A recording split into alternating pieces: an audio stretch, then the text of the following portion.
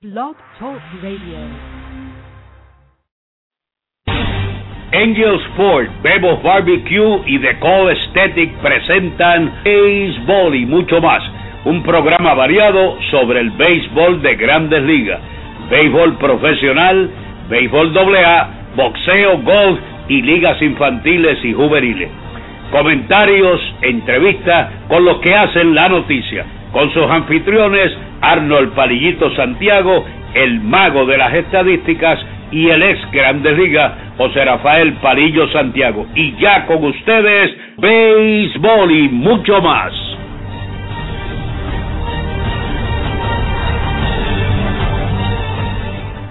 Buenas tardes, amigos fanáticos, y bienvenidos a un programa más de béisbol y mucho más. Este es su anfitrión Arnold Palillito Santiago, alias el bostoniano. En breve estará con nosotros también el ex lanzador de las Grandes Ligas y dirigente de los Guardianes de Dorado en el béisbol AA, José Rafael Palillo Santiago. Recuerda que a través de Twitter nos puedes encontrar con las cuentas de @Palillo Santiago, @Palillito Arnold, y a través de Facebook en nuestra cuenta de Facebook, programa de radio Solo Béisbol. Recuerda, en Facebook, ahí te mantenemos al tanto de todo lo que está pasando con el béisbol AA, béisbol de Grandes Ligas, y en Twitter entonces te mantenemos al tanto de lo mismo, más lo que nosotros llamamos el mucho más, que te hablamos de baloncesto de la NBA, te hablamos del fútbol americano de la NFL, que está por dar comienzo ya, está empezando a practicar algunos de los equipos. Ayer el equipo de Boston acá, los Patriots, jugaron un partido, salieron vencedor, pero todo esto está todavía en la etapa principal, todavía no han empezado los entrenamientos oficiales del equipo. También te hablamos del golf, te hablamos del boxeo, te hablamos, en fin, de todo lo que esté sucediendo en el deporte alrededor del mundo entero. Bueno, señores, de la NBA lo único que le podemos decir hoy es Ray Allen. Ray Allen, ahora que pasó a la final este año, como ustedes saben, pues él firmó por menos dinero con el equipo de Miami para tratar de llegar a esta final. El equipo de Boston le ofreció 12 millones por 2 temporadas. El equipo de Miami solamente le podía ofrecer 6 millones por 2 temporadas. Prefirió entonces ganar 3 millones menos, lógico. Ya un Ray Allen que en el baloncesto ha ganado sobre 100 millones hace tiempo, como uno dice, pero quedó algo un poquito acá, molesta a la fanáticos de los Boston Celtics, porque de verdad pensaban que él se le iba a retirar como un jugador de Boston. Hoy, por la mañana, dijo que al llegar a la serie final, definitivamente valida el punto de que tomó la mejor decisión para él, el irse para Miami. Ya ustedes saben lo que está sucediendo acá en Boston, tan pronto dijo eso, pero en lo personal acá, como fanático del equipo de los Boston Celtics, definitivo que acá no se parecía que este año el equipo iba a llegar por lo menos a la final o competir por ese campeonato, porque el equipo de Miami se veía demasiado de fuerte para los que estaban acá en el equipo de Boston, como Paul Pierce y Kevin Garnett, que estaban ya pues entrados en edad. Si Ray Allen se quedaba, pues lógico, tenía que también jugar del banco, y sí, tenía que terminar jugando regular. Su edad también no le iba a ayudar mucho para llegar muy lejos. Prefirió entonces irse a ese lugar. Yo creo que hizo la mejor decisión también. No creo que lo haya hecho malo como algunos jugadores que se van de sus equipos franquicia en sí, esa franquicia que tanto nombre y tanto orgullo le da a esos jugadores cuando están con ella. Pues él decidió irse con otro que le pagó hasta menos dinero. Pues uno no se puede, ¿verdad?, poner a hablar de esa situación como que hizo una mala decisión. Así que estoy con él. Lo último que sabemos es con el jugador de los Knicks, que ganó el premio del sexto jugador del año, el Sixth Man of the Year que llaman en la NBA. J.R. Smith al parecer estará posiblemente declinando su contrato para esta próxima temporada, y buscar la agencia libre o buscar a ver si el equipo de los Knicks le da un contrato a largo plazo. Vamos a dejarlo ahí porque todos sabemos que la NBA y la final de la NBA estará comenzando este próximo jueves, que será mañana, y estaremos entonces mañana dándole un poquito más en el programa sobre la final, a qué equipo nosotros escogemos. Todavía yo no he escogido ningún equipo, imagino que Palillo Santiago estará escogiendo uno. Pues recuerden, señores, no nosotros aquí en Béisbol y Mucho Más estamos en todas, así que yo estoy seguro que Palillo Santiago ya está estudiando si el equipo de Miami o el equipo de San Antonio. Noticias que han pasado por lo menos en el béisbol de Grandes Ligas en las últimas horas, pues podemos decir que Josh Beckett, el equipo de los Dodgers, acaba de anunciar hace unas horas que no estará haciendo nada relacionado al béisbol por las próximas 4 semanas. Como ustedes saben, él está sintiendo su brazo que se le adormece en diferentes puntos del brazo. No saben por qué, los médicos no saben qué decirle. Él sigue diciendo que está batallando con eso ya hace unas semanas atrás. No sabe tampoco él cómo batallar con la situación, pues entonces le van a dar 4 semanas de shutdown a ver qué se puede hacer en esas 4 semanas, a ver cómo él se siente, que me imagino yo que tratarán de hacer como un programa de tirar con él para ver si todavía entonces sigue sintiendo esa molestia.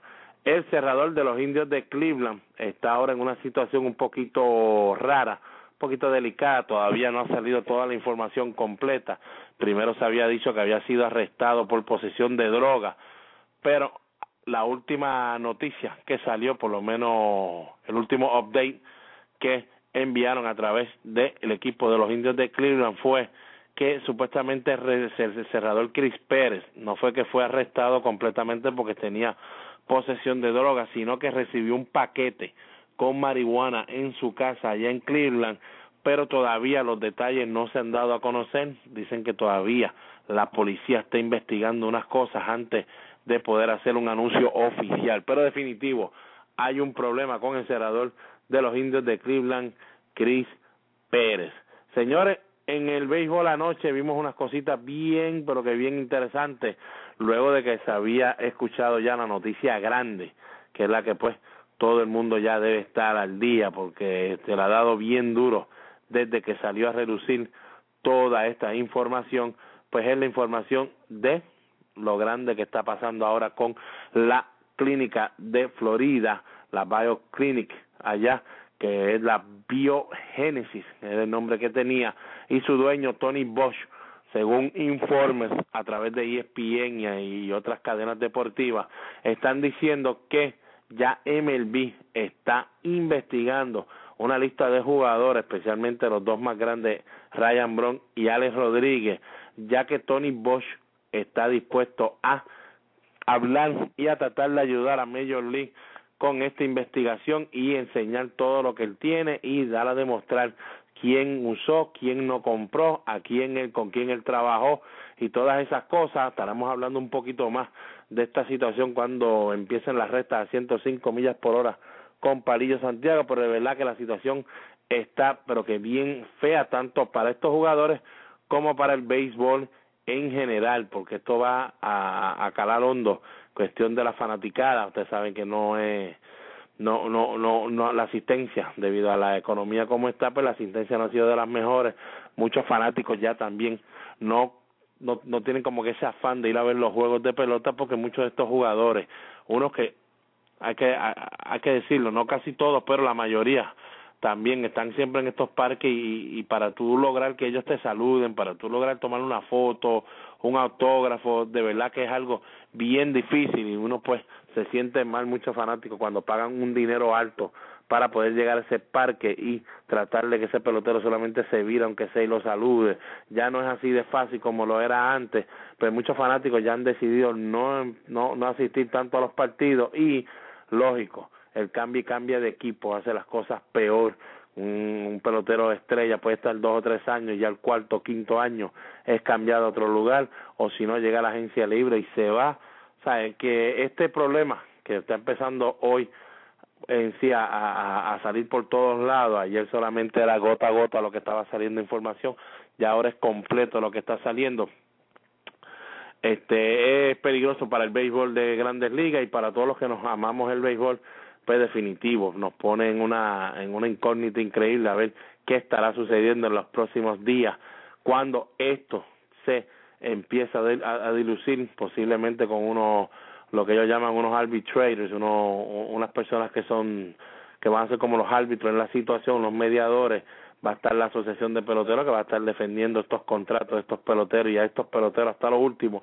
Béisbol de Grandes Ligas va a estar buscando la manera de por fin empezar de verdad a darle duro a algunos de estos jugadores, especialmente un Ryan Braun, porque usted recuerda que Ryan Braun había dado positivo y ya Major League lo había seteado para suspenderlo por 50 juegos, pero cuando fueron al arbitraje, allá el árbitro Cheyenne Das le quitó el castigo de 50 juegos, diciendo que MLB en su protocolo, cuando hizo la cuestión de la orina y todos estos movimientos de llevar la orina entró en 48 horas, no 48 horas, le buscó un montón de cosas a través de esa regla, ese protocolo, y entonces los abogados por ahí mismo se acogieron de esas excusas, y por ahí lograron que Ryan Braun saliera inocente de la situación. Ryan Braun está en esta lista, así que me imagino que ahora Major League se va a asegurar de darle duro a la situación. Como uno dice, cuando pasó la situación que salió libre sin ningún problema, Ryan Braun no tuvo que pasar 50 juegos de suspensión. Me imagino que Major League, Bob Selig y sus oficiales grandes habrán estado, ¡Ave María! El sueño mío ahora es buscar la manera de cómo lograr que yo pueda conseguir otra vez que Ryan Braun de positivo o algo para demostrar que nosotros lo que hicimos estaba bien y que no fallamos en nada. Pues mire, los sueños se hacen realidad. Aquí está llegando un sueño en la mano a Major League, y estoy seguro que ellos prefieren asegurarse que Ryan Braun llegue al fondo de la situación antes que un Alex Rodríguez, que ya para el béisbol y para muchos en el deporte está bien manchado. El equipo de los Yankees, ustedes recuerdan que ayer escuchamos a un Brian Cashman y a Hal Steinbrenner haciendo unos comentarios raros de Alex Rodríguez, diciendo que en sí, si resumimos todo lo que estaban diciendo, que sí, Alex Rodríguez en Nueva York ha sido una decepción total, con todo y eso que en el 2009 tuvo una serie mundial de película y unos playoffs de película, y pues el equipo terminó ganando la serie mundial. Pero al tú escuchar lo que salió por la noche, definitivo sabes que ya Hal Steinbrenner y Brian Cashman sabían algo, o por lo menos le habían notificado algo de la situación que iba a suceder en cuestión de la clínica de Florida. O sea que ellos pues se saltaron con la cuchara grande, hablaron antes que saliera la situación, y ahora pues todo el mundo está diciendo tenía razón Cashman y Steinbrenner. Eiro ha sido una decepción total y seguirá haciéndola para Nueva York, allá. Ayer Matt Moore perdió su partido. Yo había dicho que a lo mejor ganaba 10 antes de perder su primero. Palillo Santiago había dicho que lo había visto un poquito cansado en su última salida que hizo.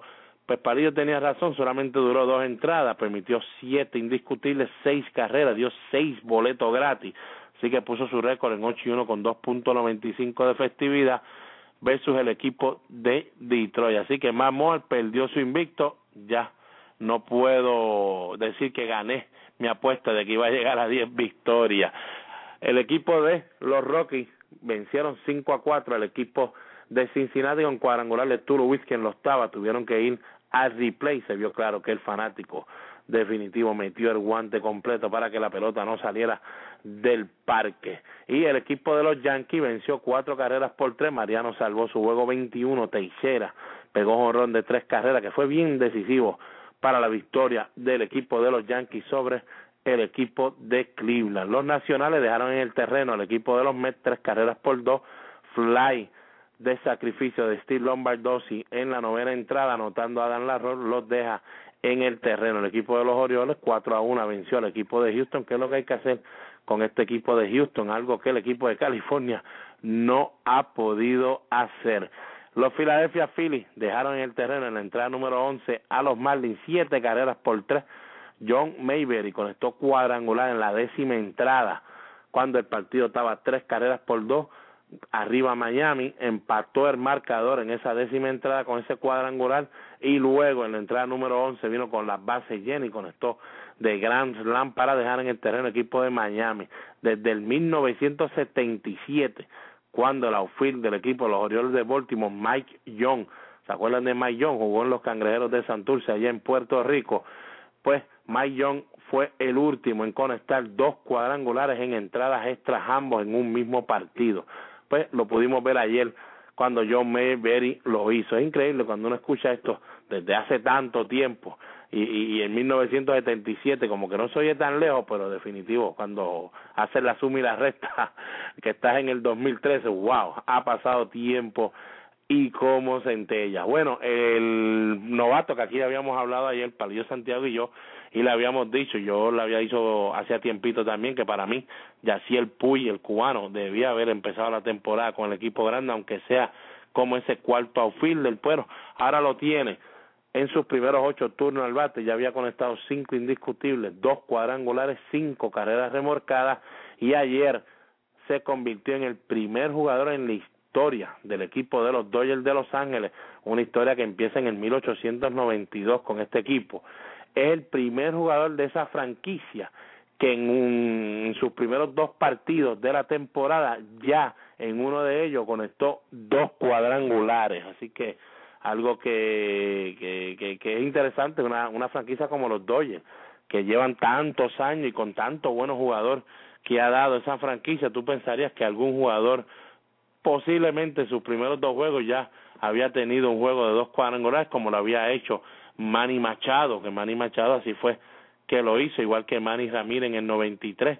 Ellos 3 son los únicos ahora que los han hecho en cuestión de novatos en esos primeros 2 partidos en su carrera en Grandes Ligas. Por lo menos uno de ellos fue con 2 cuadrangulares o más, así que algo increíble. El equipo de Atlanta vuelve a dominar el equipo de los Piratas en entradas estas 5 carreras por 4, algo que está bien raro, señores, porque siempre que el equipo de los Piratas se está acercando al juego estrella y empieza como que a jugar para atrás y no para adelante con el impulso que llevaban, siempre comienza en los últimos 2 años y ha comenzado luego de juegos controversiales o juegos que se van entradas estas en el Turner Field, allá en Atlanta. Así que esperemos que este partido haya sido solamente una derrota para ellos, pero que sigan jugando bien todavía, porque si vuelven para atrás hay algo que hacer. Ellos no van a poder jugar más en el parque de Turner Field, y si juegan van a tener que buscar la forma de que ese juego no sean tan fuerte como que se pierda por una mala jugada del árbitro, como lo hizo aquella vez cuando cantaron quieto a Julio Lugo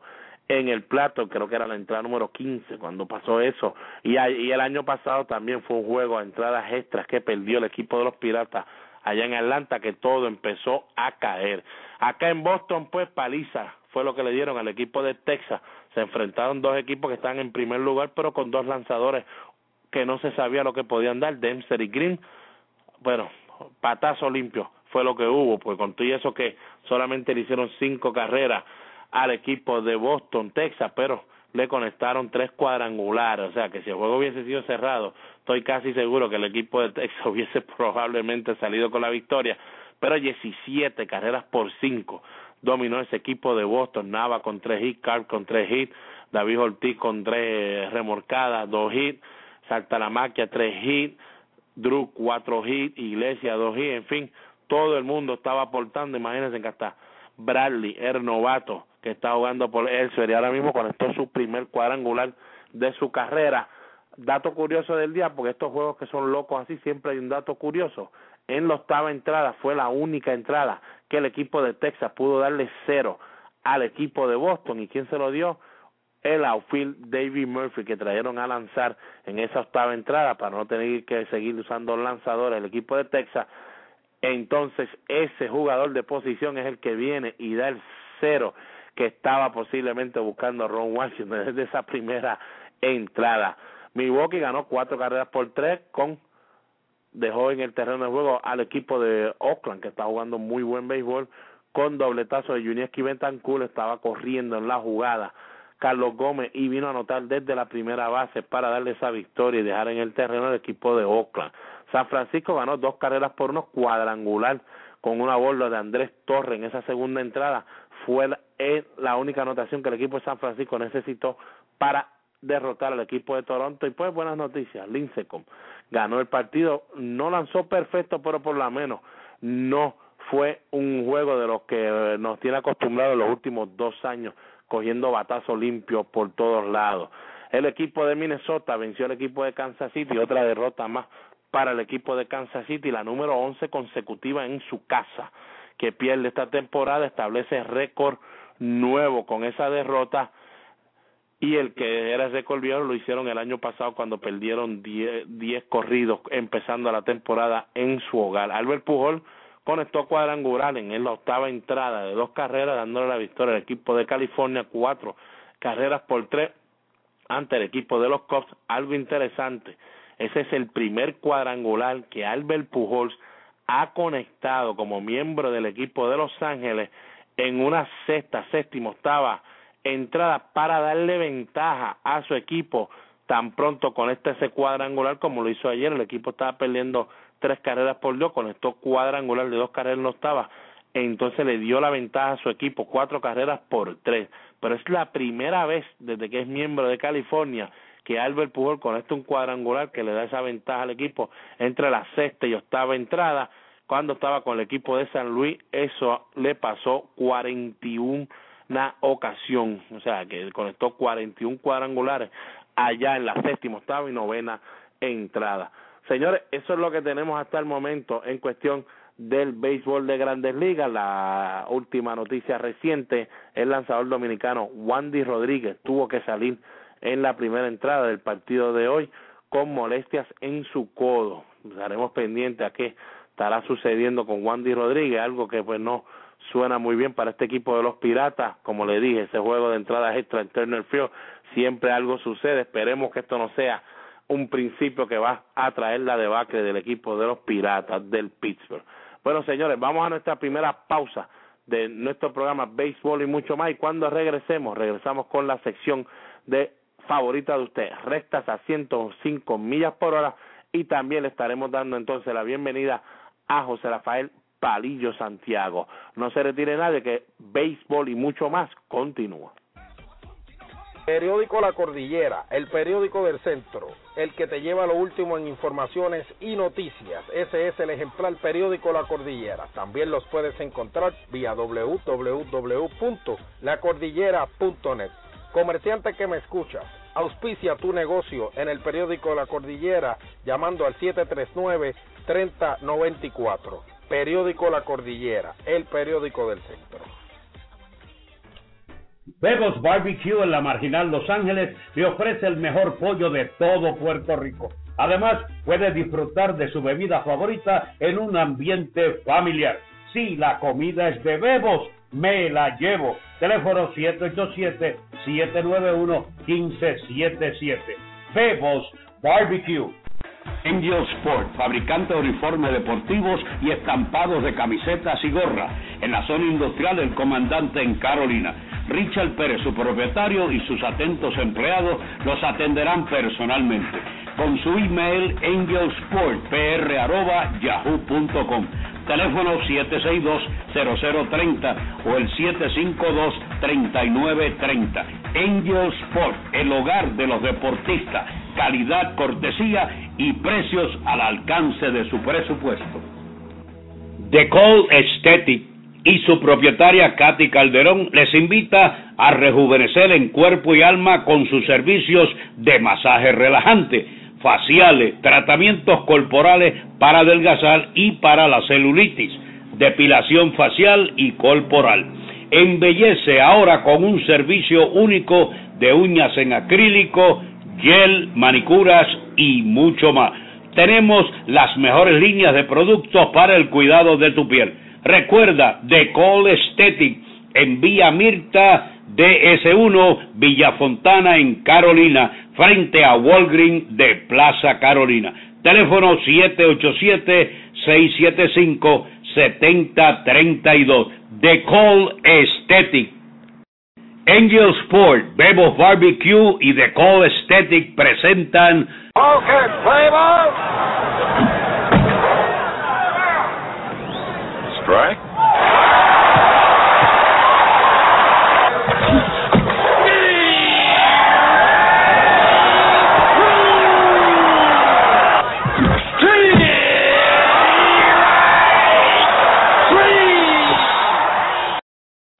Bueno, llegó nuestra sesión favorita, rectas a 105 millas por hora, y le damos la bienvenida ahora al ex lanzador de Grandes Ligas y dirigente de los Guardianes de Dorado en el béisbol AA este año, José Rafael Palillo Santiago. Buenas tardes, Arnold. Un saludo cordial y deportivo a todos los buenos amigos que día a día nos escuchan a través de este espacio deportivo, béisbol y mucho más.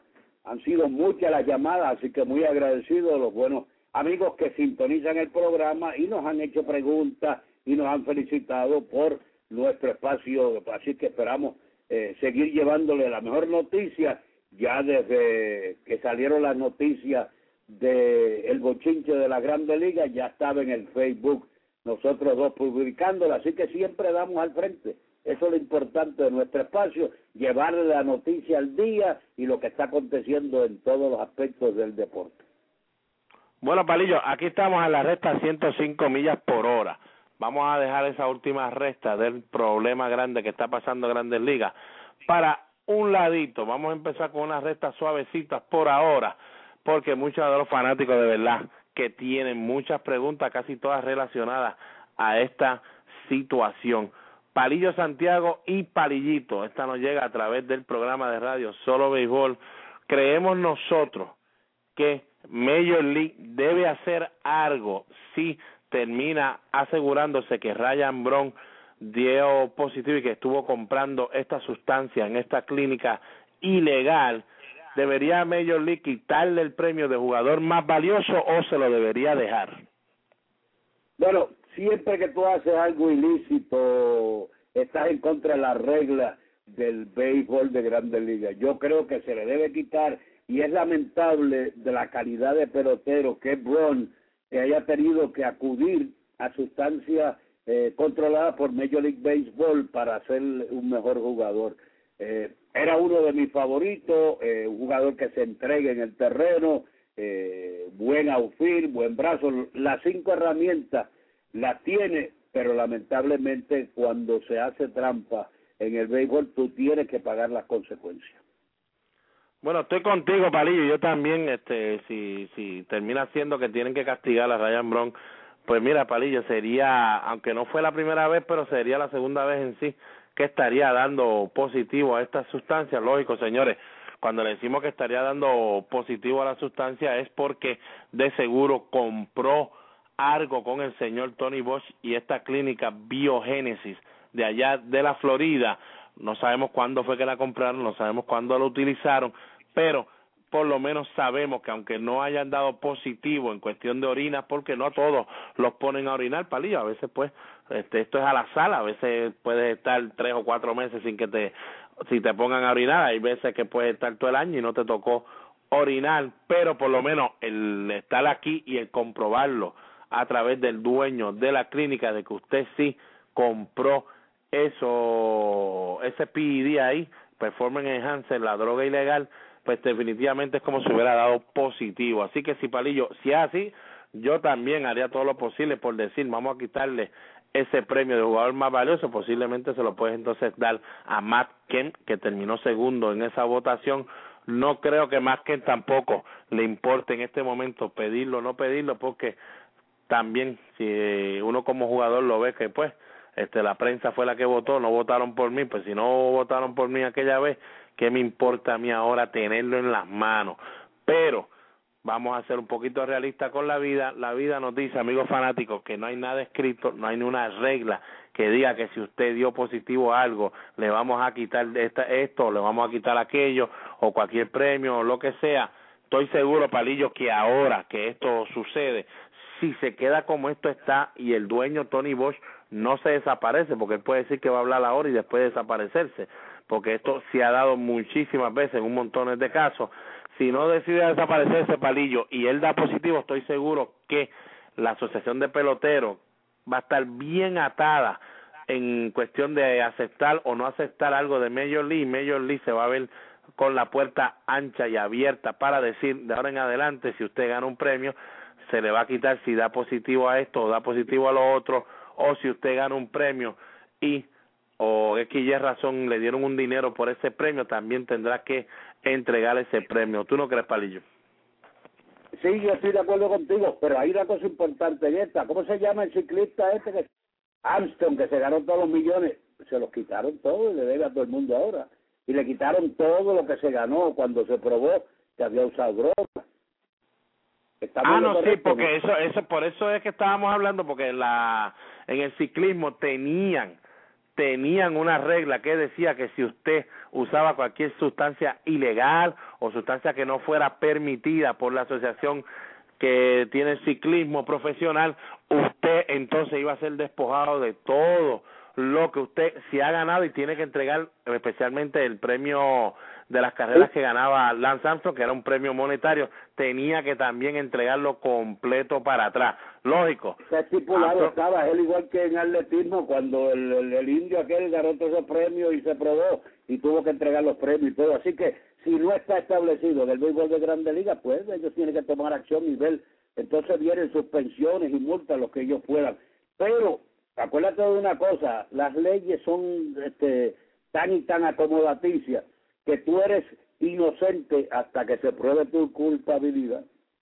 No, y esa es la segunda recta, 105 millas por hora, que la gente nos estaba preguntando a través de Twitter, @palillitoarnold. Una de las preguntas que estaban haciéndonos era que si nosotros pensamos que esto se fuese a dar al 100% seguro, que Major League iba a lograr que estos peloteros ya fueran suspendidos, o si había un 50-50 en la situación de que pudiera suceder, que nosotros le explicáramos en nuestra opinión qué pensábamos, si era un 100% seguro o un 50-50, Palillo. Bueno, yo no sé ahora mismo lo que va a hacer el Major League. La suspensión va a ser grande. Estaban hablando de 100 juegos y 100 juegos ya es casi eliminar a un jugador, porque de los 162 juegos tú le quitas 100 juegos. Yo lo suspendería por un año. Ya, pues, vamos a suspenderlo ya por un año y que pueda regresar con el mismo talento que tenía, o si no, pues, o entra por los canales que se debe entrar y ser un ejemplo para todos los niños, la juventud. Pues mire, sálgase del béisbol entonces. Bueno, yo acá le puedo decir, como único esto se convierte en un 100% seguro, es que el dueño de la clínica, Tony Bosch, que ya hay reportes que Tony Bosch no está recibiendo dinero de ningún lado, hay muchas demandas que le están haciendo a Tony Bosch, posiblemente vendrán otras demandas más, porque se va a poner a decir lo que le hizo un ejemplo a Ryan Braun, a Ever Cabrera, Melqui Cabrera, Francisco Cervelli, Bartolo Colón, Nelson Cruz, Yasmani Gandal, Fernando Martínez, Jesús Montero, Johnny Peralta, Alex Rodríguez, etcétera. Pues estos peloteros, muchos de ellos, Palillos, se van a virar y lo van a demandar también, porque entonces él está diciendo cómo es, no está cumpliendo el contrato ese como lo que tiene la IPA. Sí, y los médicos. Pero hay una cosa importante en esto, Arnold. Hay credibilidad en este señor. Hay ciertas dudas de Major League Baseball también, como lo hay en los peloteros, así que hay que ver, esto va a picar y extenderse por un tiempito. No, definitivo, la credibilidad que le da a Tony Bosch, por lo menos a Grandes Ligas, que no van a estar yendo al frente, Palillos, de los federales. La situación de los federales va a ser aparte para Tony Bosch, por eso es que Tony Bosch probablemente termine cooperando de seguro con Major League, pero no sabemos si lo haga ese seguro, porque el Palillo, Major League le va a tener que dar un dinero para él cooperar, ¿sabes? No creo que él vaya a dar los nombres, tirarse por el suelo, ya que él no va a hacer más nada en su vida, definitivamente con lo que él sabe hacer, que es esto de clínica. Ya su trabajo de por sí no lo va a tener en ningún lado que vaya a buscar trabajo. Pues mira, si yo voy a hablar y pues tienes que darme dinero, porque yo voy a necesitar dinero, especialmente cuando después que se acabe esta investigación van a venir los federales, porque los federales quieren saber cómo él obtenía estas sustancias y las podía vender así a estos jugadores, porque muchos de los federales ahora están diciendo que probablemente Tony Bosch falsificó firmas de otros doctores para poder recibir estas medicinas y dárselas a estos jugadores, porque el único que bregaba con estos jugadores era Tony Bosch, y en esa clínica pues había más gente, pero él era el único que podía bregar con estos jugadores, Palillo, pero él no hacía la droga, él no hacía estas cosas, o sea, él tenía que buscarla en algún lado, y los federales entonces le van a meter mano a esta situación, Palillo, o sea, que él va a necesitar mucho dinero. Así que, fanático que me está preguntando a nosotros, yo diría 100% seguro que Major League va a hacer todo lo posible por llevar esto ante unos árbitros que ellos tienen, especialmente esos árbitros que ahora están esperando que venga todo lo que traiga Major League para poder decir, bueno, usted ha suspendido, aceptamos la suspensión y aquí no hay más nada que buscar. No se van a poner a hacer lo que hicieron Chayat Ham con Bron, que lo dejó salir sin ningún castigo. No creo que eso vaya a volver a suceder, pero sí le puedo decir que es 50-50 la situación de Tony Bosch, porque si no le dan algo que Tony Bosch se sienta bien, que no puedan usar en contra de Tony Bosch, Major League no le da esa seguridad, estoy seguro que entonces pues Tony Bosch se va a callar la boca y va a correr para otro lugar. Bueno, Palillo, la próxima recta a 105 millas por hora, vamos a salirnos un poquito del tema de los PID, que vamos a seguir dándole duro, especialmente esa última recta que le estaremos dedicando a ellos. Palillo Santiago, ¿qué dirigente, oye, el Palillito también, qué dirigente ves en la Liga Americana en este momento que su silla está más caliente que el sol? Bueno, para mí los angelinos es uno y el equipo de Kansas City es el otro. Los dos equipos no han jugado bien, pero lo que pasa aquí es que el dirigente de los angelinos tiene un contrato hasta de aquí al 2000, creo que 17 creo que es. Al 17, tiene un contrato largo y el equipo pues no ha lucido bien hasta el momento.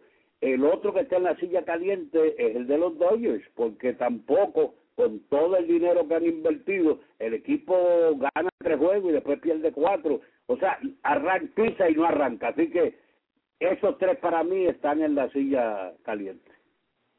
Bueno, ya Padillo le dijo a ustedes lo que él cree en la Liga Nacional y en la Liga Americana. Yo me voy a ir en la Liga Nacional, veo un empate brutal. No me sorprendería para nada que los voten a los dos a la misma vez, como también no me sorprendería que se quedaran ahí y no los votan, Palillo, en la Liga Nacional a Ron Roenicke del equipo de Milwaukee. Ese equipo, yo no sé, ese equipo no es para que esté 22-35, este equipo está un poquito mejorado que el del año pasado, y el del año pasado hizo un empuje en esa segunda mitad que casi por poco se cuela en ese segundo wildcard, quedando a 3 jueguitos de ese wildcard, pero en un momento dado estuvo a medio de ese segundo wildcard. Pues lógico, Palillo, ¿qué tú piensas al otro año? Te vamos a traer a un Carlos, te hemos puesto unas cositas, Carlos Gómez está teniendo buen año, Jan Segura está luciendo bien, ¿sabes? Tienes más cosas que están a tu favor para que este equipo esté jugando mejor. 22-35 a 15 juegos y medio, esa primera posición no es nada bueno. Don Martin, pues los veo en la misma posición, pero veo que un Don Martin va a tener más oportunidad de tratar de salir del hoyo que ese dirigente Ron Roenicke del equipo de Milwaukee. Palillo, en los juegos definitivos no se ve nada de agresividad. El equipo de Milwaukee lo que hace es pararse a jugar como si estuviera jugando un juego de sprint training. No sé, de verdad que veo todo eso bien, pero que bien raro en la situación allá en Milwaukee. Sabemos que el bullpen tiene muchos problemas, especialmente Jonathan Axford, el relevista estelar de ellos, que siempre empieza como cerrador, luego coge palo, sale de cerrador y vuelve, pero como quiera. Los dirigentes tienen que buscar una manera de que el equipo reaccione. Ustedes vieron el año pasado acá en Boston que no hizo nada Bobby Valentine para que este equipo por lo menos luciera como un equipo de Grandes Ligas, aunque perdiera, pero que por lo menos no, él se quedaba sentado y que el juego pasara y va, y olvídate que el que viene atrás arree. En la Liga Americana, lógico, pues Mike Scioscia es el que más uno tiene que hablar de él, pero para mí, Palillo, estoy contigo, ese dirigente de Kansas City, Ned Jones, y él es dirigente del equipo de los Marineros del Seattle. Sí, señor, ese que está yendo, usted dirá, pues, pero Palillito, los Seattle. No, el equipo de Seattle no es tan malo, señores, y el equipo de Seattle empezó jugando muy buen béisbol, ahora mismo tiene 26-33, pero ese equipo tiene bastantes jugadores, Palillos, para por lo menos mantenerse cerca de los 500. Raúl Ibáñez, Félix Hernández, Iwakuma, Will Helsen en el bullpen, ¿sabes? Tiene Frankie Morales en primera base, el equipo tiene, Palillo, para por lo menos estar jugando mejor béisbol. No me extrañaría que ambos, el de Seattle y el de Kansas City, salieran por esa puerta a la misma vez, pero con la llegada de George Brett, definitivo, Palillo, que el equipo de Kansas City ya está empezando a hacer una camita y no creo que sea de madera. Sí, y al ponerle a George Brett ahí, ellos están locos porque George Brett se meta al terreno, ya se metió como hitting instructor, posiblemente ellos estén pensando en que sea el dirigente por los próximos años, hasta que él quiera estar ahí con el equipo de Kansas City. Es el hombre grande para ellos, que tiene la confianza, y poco a poco, pues si el equipo no mejora en las próximas semanas, puede estar seguro que posiblemente Brett sea el dirigente de ese equipo de Kansas City. Bueno, la próxima recta 105 millas por hora, como todos saben, ya mañana estará aquí ya el draft de las Grandes Ligas. Muchos nos están preguntando quién será el primer round que el equipo de Houston estará cogiendo. El año pasado pues se escogió el boricua Carlos Correa. Sabemos que Palillo Santiago ha estado bien pillado con el béisbol AA y sus guardianes de Dorado y no ha podido estar pendiente a estos nombres, por lo menos acá en Estados Unidos.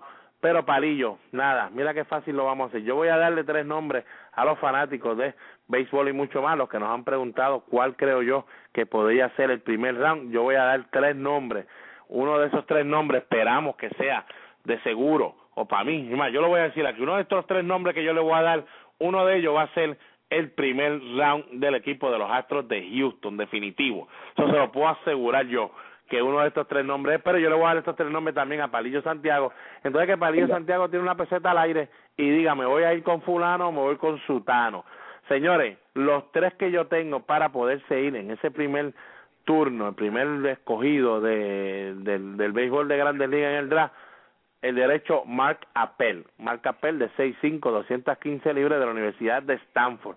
Como todos sabían, Mark Appel se esperaba que fuera el primer round el año pasado, pero ya se sabía que Mark Appel no iba a firmar por menos de lo que el slot, que ese era el primer round, primero escogido, es 7.2 millones, por lo menos el año pasado. Ese era el dinero que estaba para usarse con el equipo que lo cogiera en ese primero overall. No podía gastar más de 7.2. Si el muchacho quería más de eso, pues ya no, ya el béisbol no brega de esa manera. Ya ese es lo más que puede llegar a 7.2. Le pueden dar menos, pero lo más que puede llegar a 7.2. Ya se habían dado cuenta el equipo de Houston que Mark Appel y su agente Scott Boras no iban a aceptar menos de esos 7.2 millones. Decidieron entonces firmar a Carlos Correa 4.8 y tener todavía unos 3 millones más para poder firmar a otro jugador y posiblemente en un segundo round, en vez de ofrecerle a un jugador 1.1 millón, podían llegar a los 2 millones y llevarse ese jugador que de verdad quería coger 2 millones y otro equipo no podía pagárselo. Así que ahí está Mark Appel. No sabemos si este año el equipo de Houston va a poder pagar el full price, como uno dice, de ese primer slot y de entonces pues quedarse con las manos atadas para los próximos turnos. No sabemos cómo piensen ellos, pero ahí está el hijo de Palillo, el hijo de Nolan Ryan, pues el nuevo presidente del equipo. Estoy seguro que ya este año él puede venir con la mentalidad de que, mira, aunque no podamos coger otros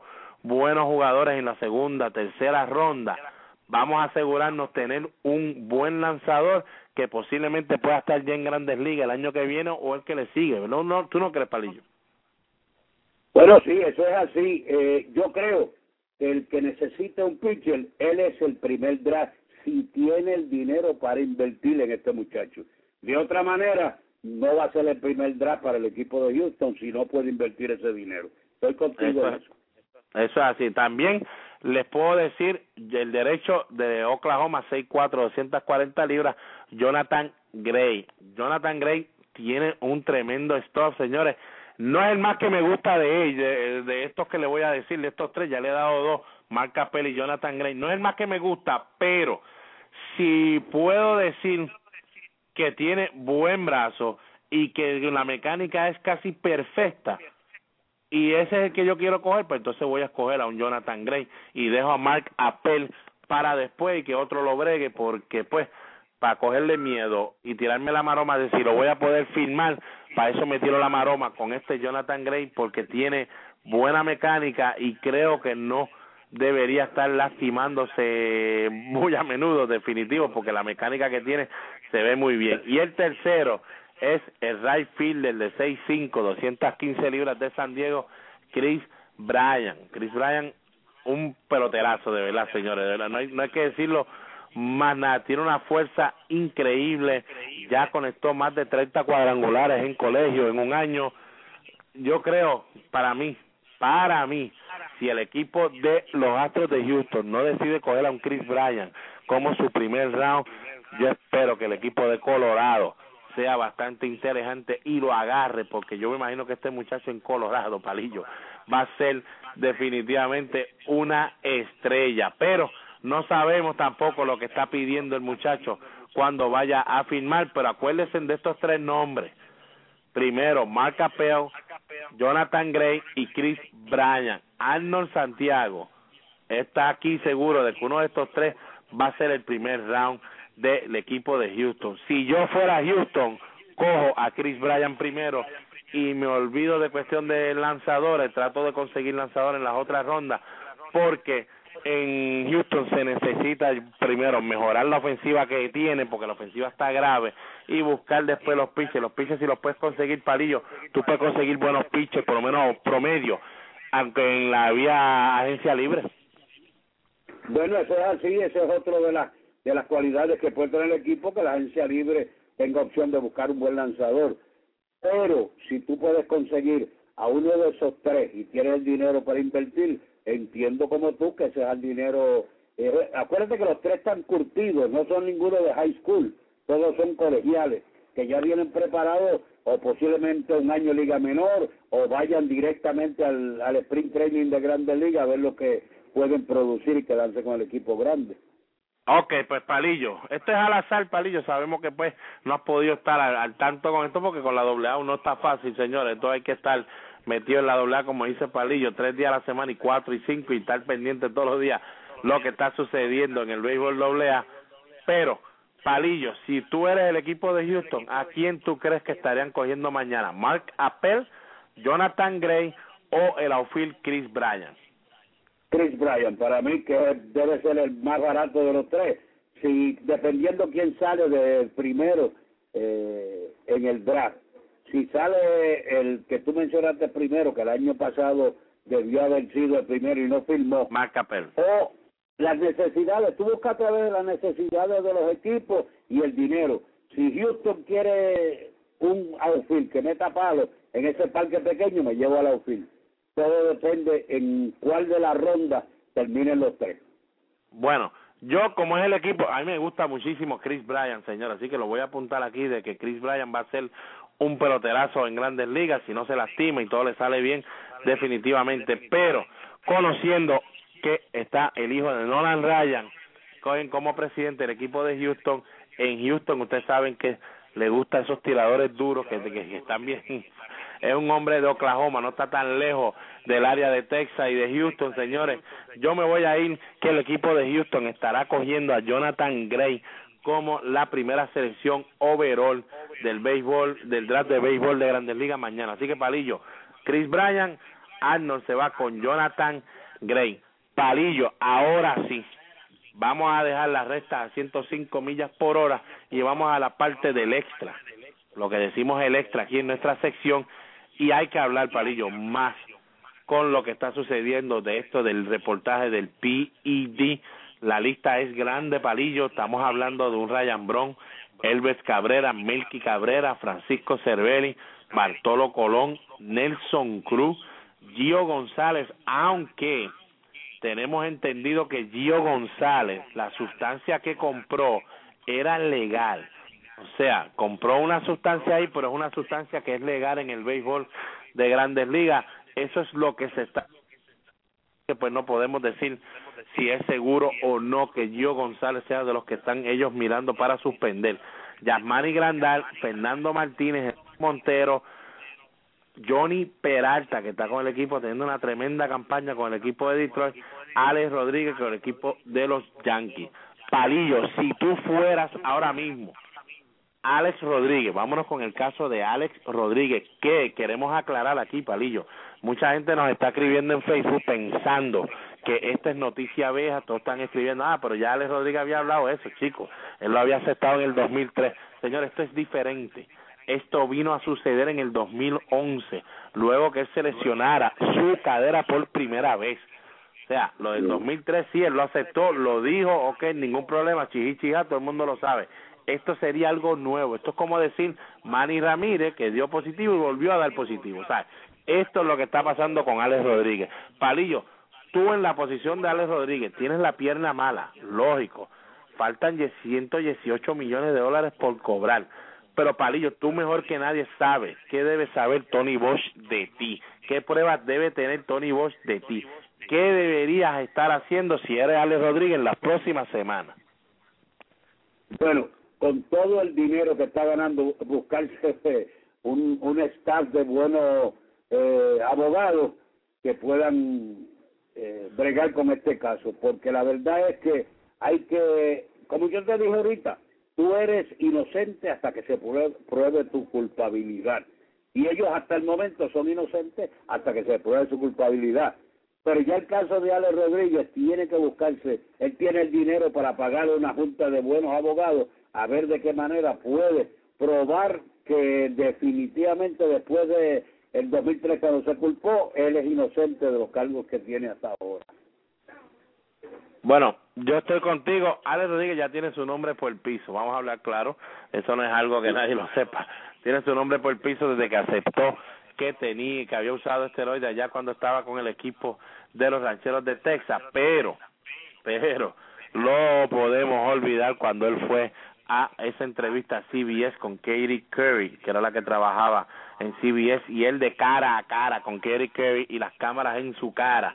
Cuando ella le preguntó, ¿tú has utilizado sustancias controladas como el esteroide y otras cosas así? Y él, pleno y sencillo, sin pensar en más nada, miró a la cámara y dijo, no, jamás yo he necesitado de eso porque mi nivel de juego está por encima de la mayoría que juega en Grandes Ligas. Así que yo no necesito por qué tratar de estar mejor que yo mismo, porque yo soy de los mejores en el béisbol. Nadie puede olvidar eso, Palillo. Así que su nombre está por el suelo. Ahora mismo, ¿qué tiene que perder Alex Rodríguez? No tiene que perder nada. Pierde dinero si viene y se retira y dice, no, me voy a ir antes que decidan qué van a hacer con esto. Creo que Alex Rodríguez, pues, debe quedarse ahí y seguir su curso. Tan pronto explote el peo, como vaya a explotar, como uno dice, entonces él, pues, se irá posiblemente detrás de un árbol, se esconderá de la vida, lo veremos como un Barry Bonds una que otra vez por ahí por la calle, más nunca va a hablar, pero por lo menos, Palillo, logrará salvar algo de su dinero, porque te voy a decir una cosa, Palillo, se le va a hacer bien difícil al equipo de los Yankees. Ellos van a pelear 15, 40 mil veces, buscar la manera de que ellos puedan, que esos 5 años que le faltan 118 millones, el equipo de los Yankees no lo tenga que pagar completo. Ahora mismo el equipo de los Yankees pues está un poquito contento, porque mientras él se mantenga en la lista de inactivos, la aseguradora del equipo es la que está pagando el salario de Alex Rodríguez. Tan pronto Alex Rodríguez dice que está bien y que va a jugar, vuelve el equipo de los Yankees a pagar. O sea que, Palillo, entre tú y yo se ve claro que el equipo de los Yankees tendrá una pelea grande, pero no creo que se podrán salvar de esos 118 millones.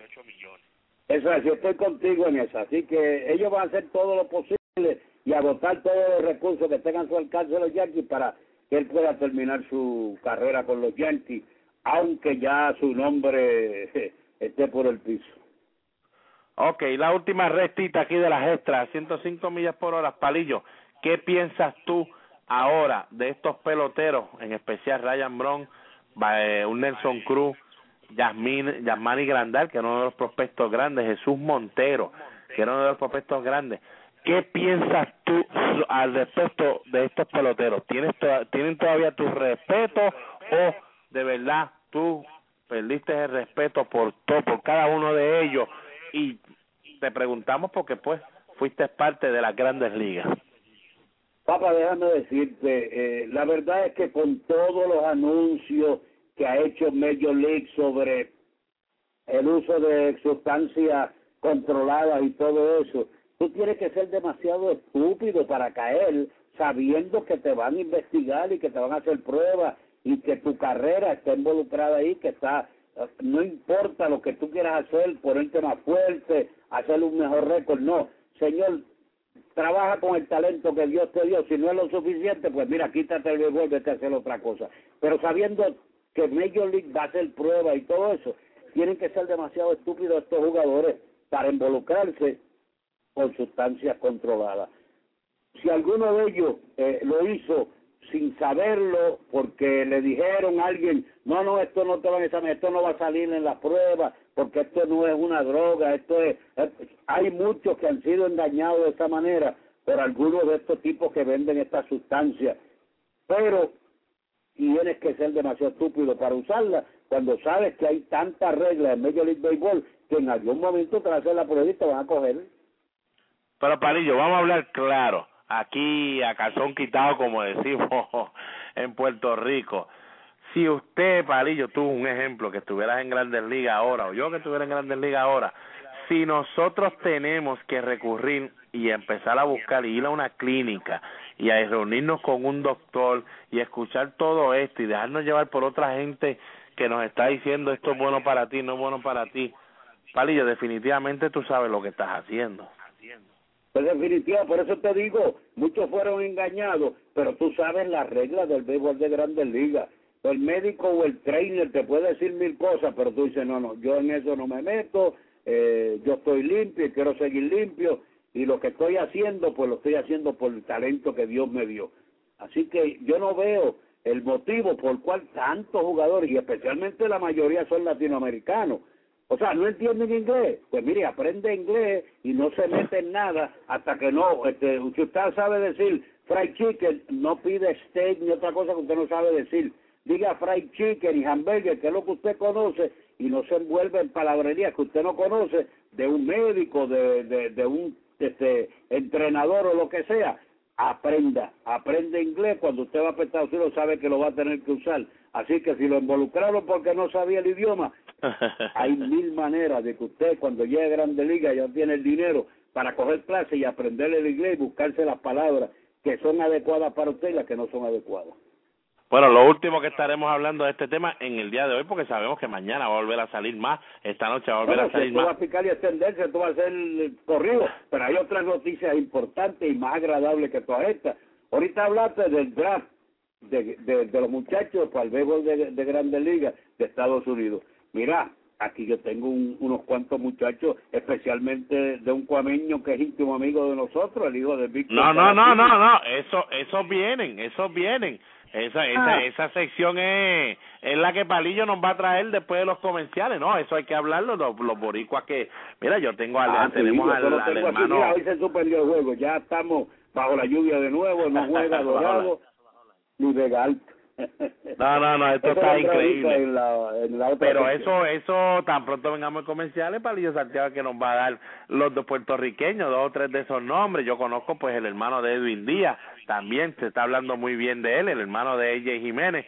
Hay muchos peloteritos de Puerto Rico, pero como tú estás en Puerto Rico, estás al día ya con ellos, te voy a dejar esa bola en tu lado cuando vengamos a comerciales para que le des duro. Pero para los que me han preguntado de verdad qué pienso yo con alguno de estos nombres que está aquí en esta lista, si de verdad yo me vería en el caso de ellos y a lo mejor pensaría igual que ellos, señores, jamás y nunca podré entender por qué Herbert Cabrera, el campo corto de los Padres de San Diego, chiquito, un hombre que su juego es defensiva, poner la bola por el piso y correr, no sé por qué tiene que estar pensando en utilizar alguna sustancia, porque lo que tiene que hacer es algo que es mantenerse corriendo en su casa, mantenerse en el gimnasio, mantenerse poniendo la bola en juego en un cage y más nada le va a sacar para él, porque él no es un bateador que va a sacar fuerza de ningún lado. Francisco Cervelli, lo mismo, receptor del equipo de los Yankees, está lastimado ahora mismo, pero es lo mismo.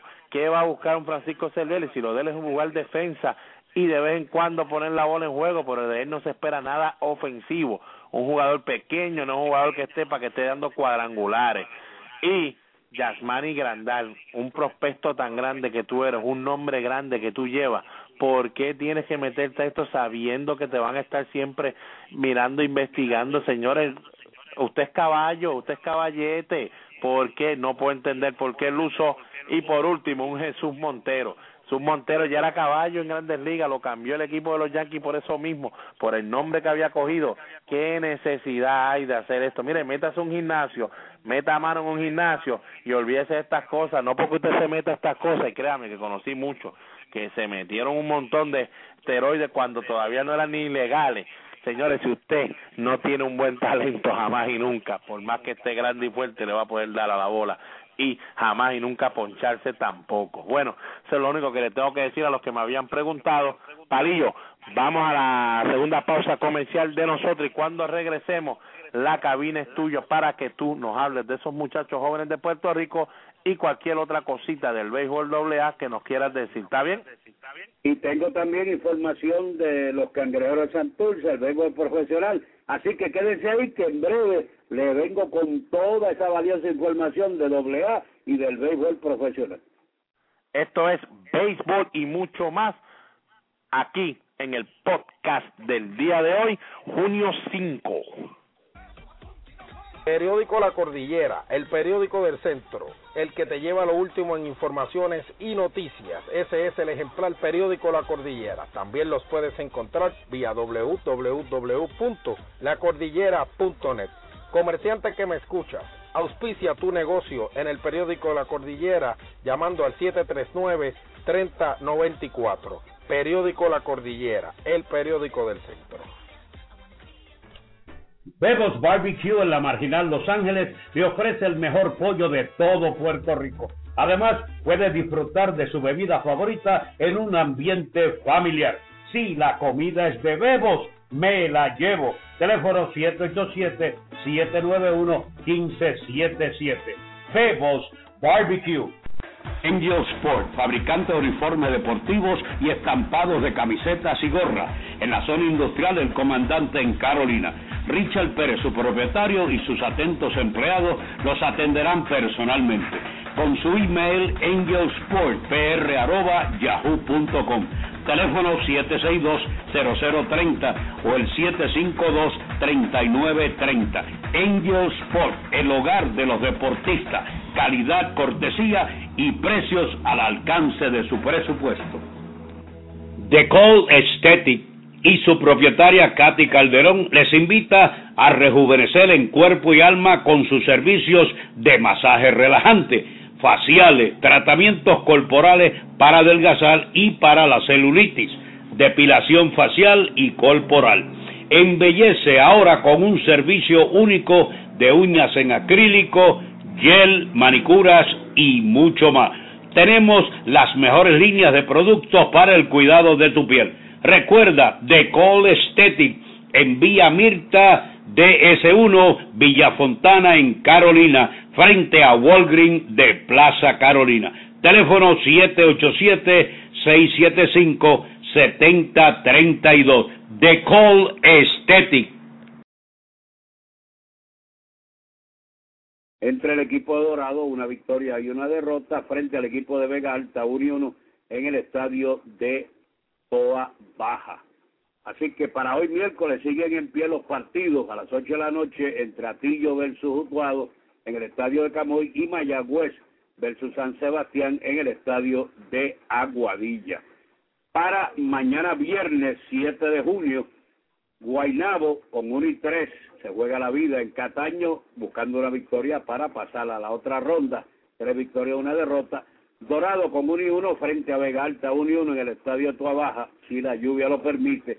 Utuado estará en Atillo, Manatí 0-3 estará en Camuy 3-0, Añasco 2-0 estará en Aguada 0-2, San Sebastián en Mayagüez, Yauco 0-2 estará en Sabana Grande 2-0, Cabo Rojo 0 victorias, 2 derrotas en Peñuelas que tiene 2-0, Junco a ley de una victoria para eliminar a San Lorenzo, estará en San Lorenzo que tiene 0-3, Junco 3-0, Las Piedras 2-2 en Yabucoa. Esa serie está la más de interesante, empate a 2 juegos. Fajardo a ley de una victoria para eliminar a Loíza. Río Grande, que perdió el primer juego con Ceiba, estará en Ceiba. Ceiba tiene 1-0, Río Grande 0-1. Calley con 1-3 estará en Comerío. Comerío buscando la victoria para eliminar a Calley, tienen 3-1. Ahí Bonito con ese gran equipo tiene 1-3. A ley de una victoria el equipo de Sidra y de ganar hoy elimina a Bonito, que Sidra tiene 3-1.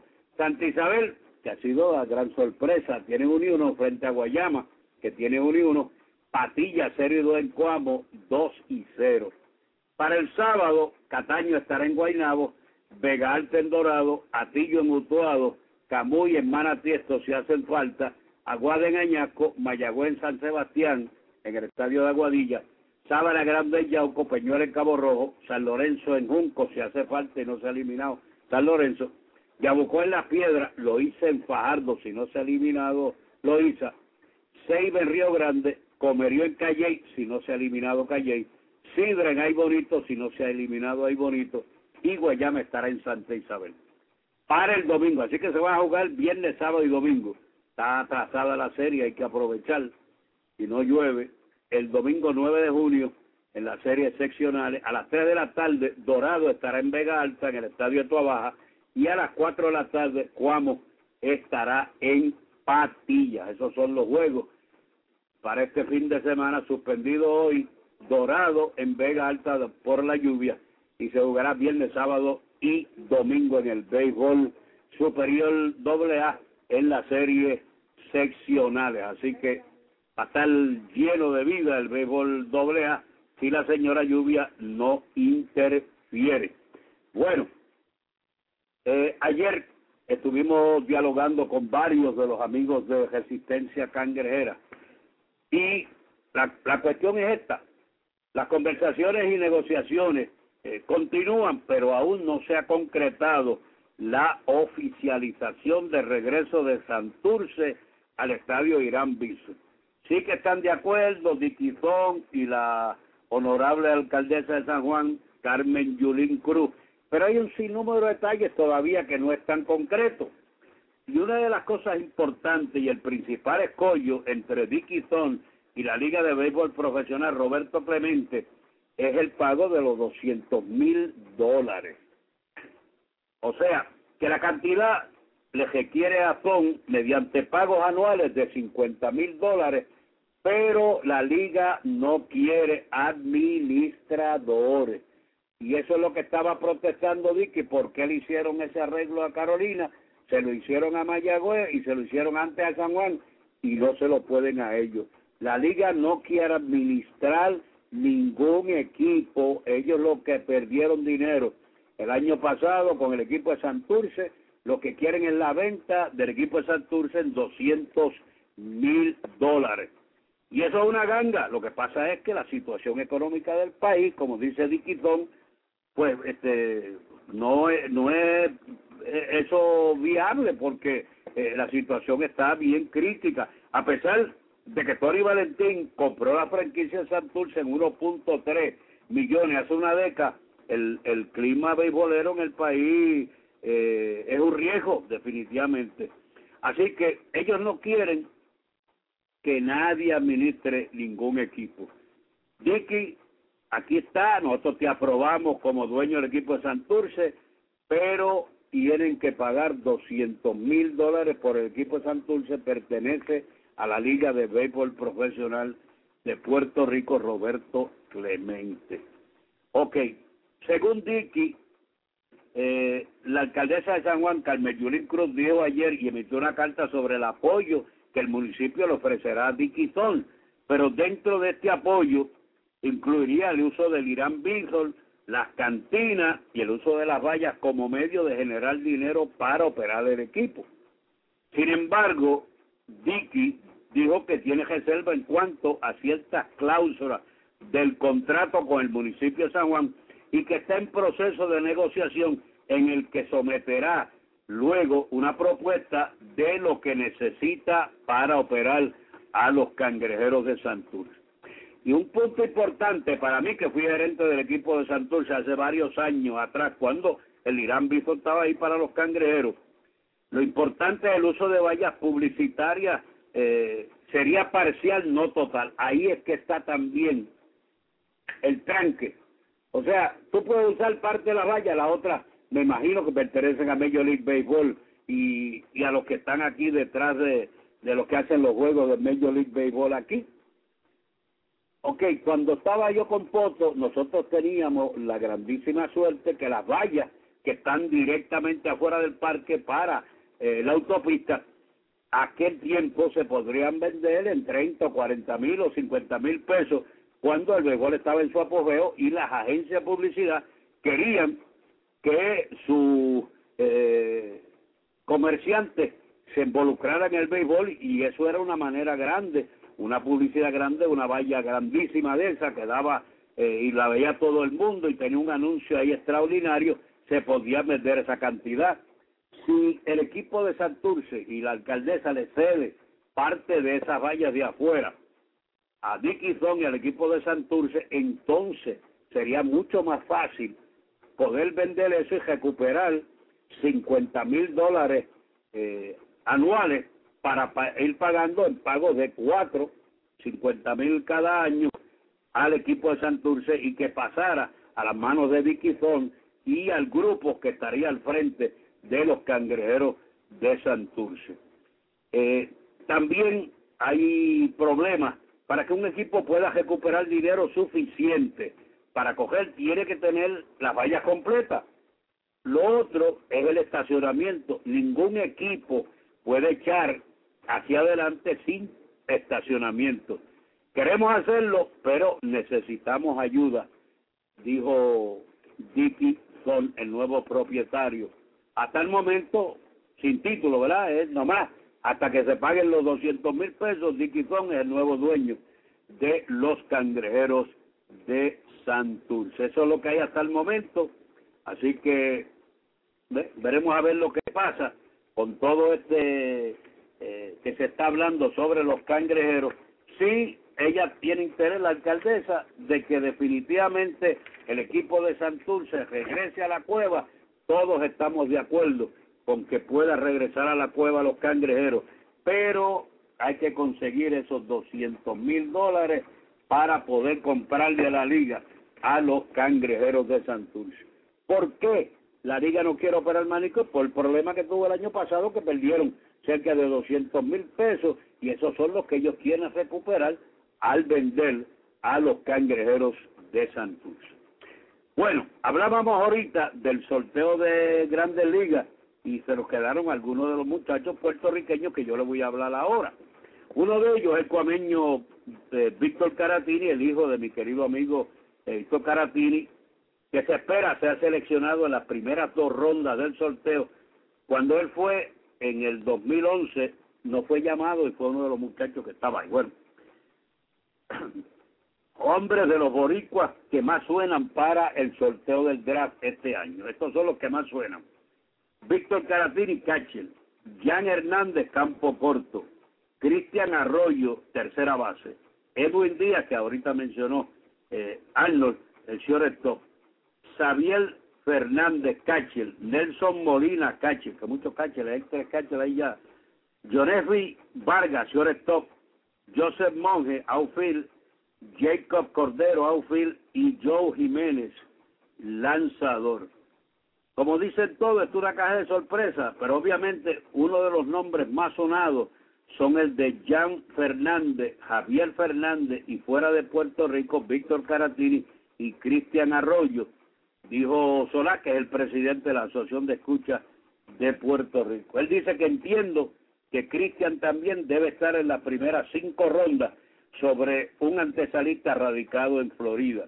Solá subrayó que será difícil repetir la hazaña del 2012 de una primera selección, pero en cambio resaltó que el logro no solo fue de Correa, sino de Berrío y Valentín al despertar el interés de los equipos en esas primeras rondas. Ha cambiado el panorama en la isla. Le ha dado un impulso adicional. Ahora tenemos a Major League Baseball más metido en Puerto Rico, y esto abrió la puerta a los muchachos de este año. Así que las noticias son bien positivas y bien agradables para los jóvenes que estarán en el sorteo de mañana jueves en el béisbol de Grandes Ligas. Bueno, muchachos, esto ha sido todo. A nombre de nuestro productor y director Arnold Santiago, que les habló José Rafael Palillo Santiago, deseándole que tengan muy buenas tardes y hasta mañana, si el Creador así lo permite.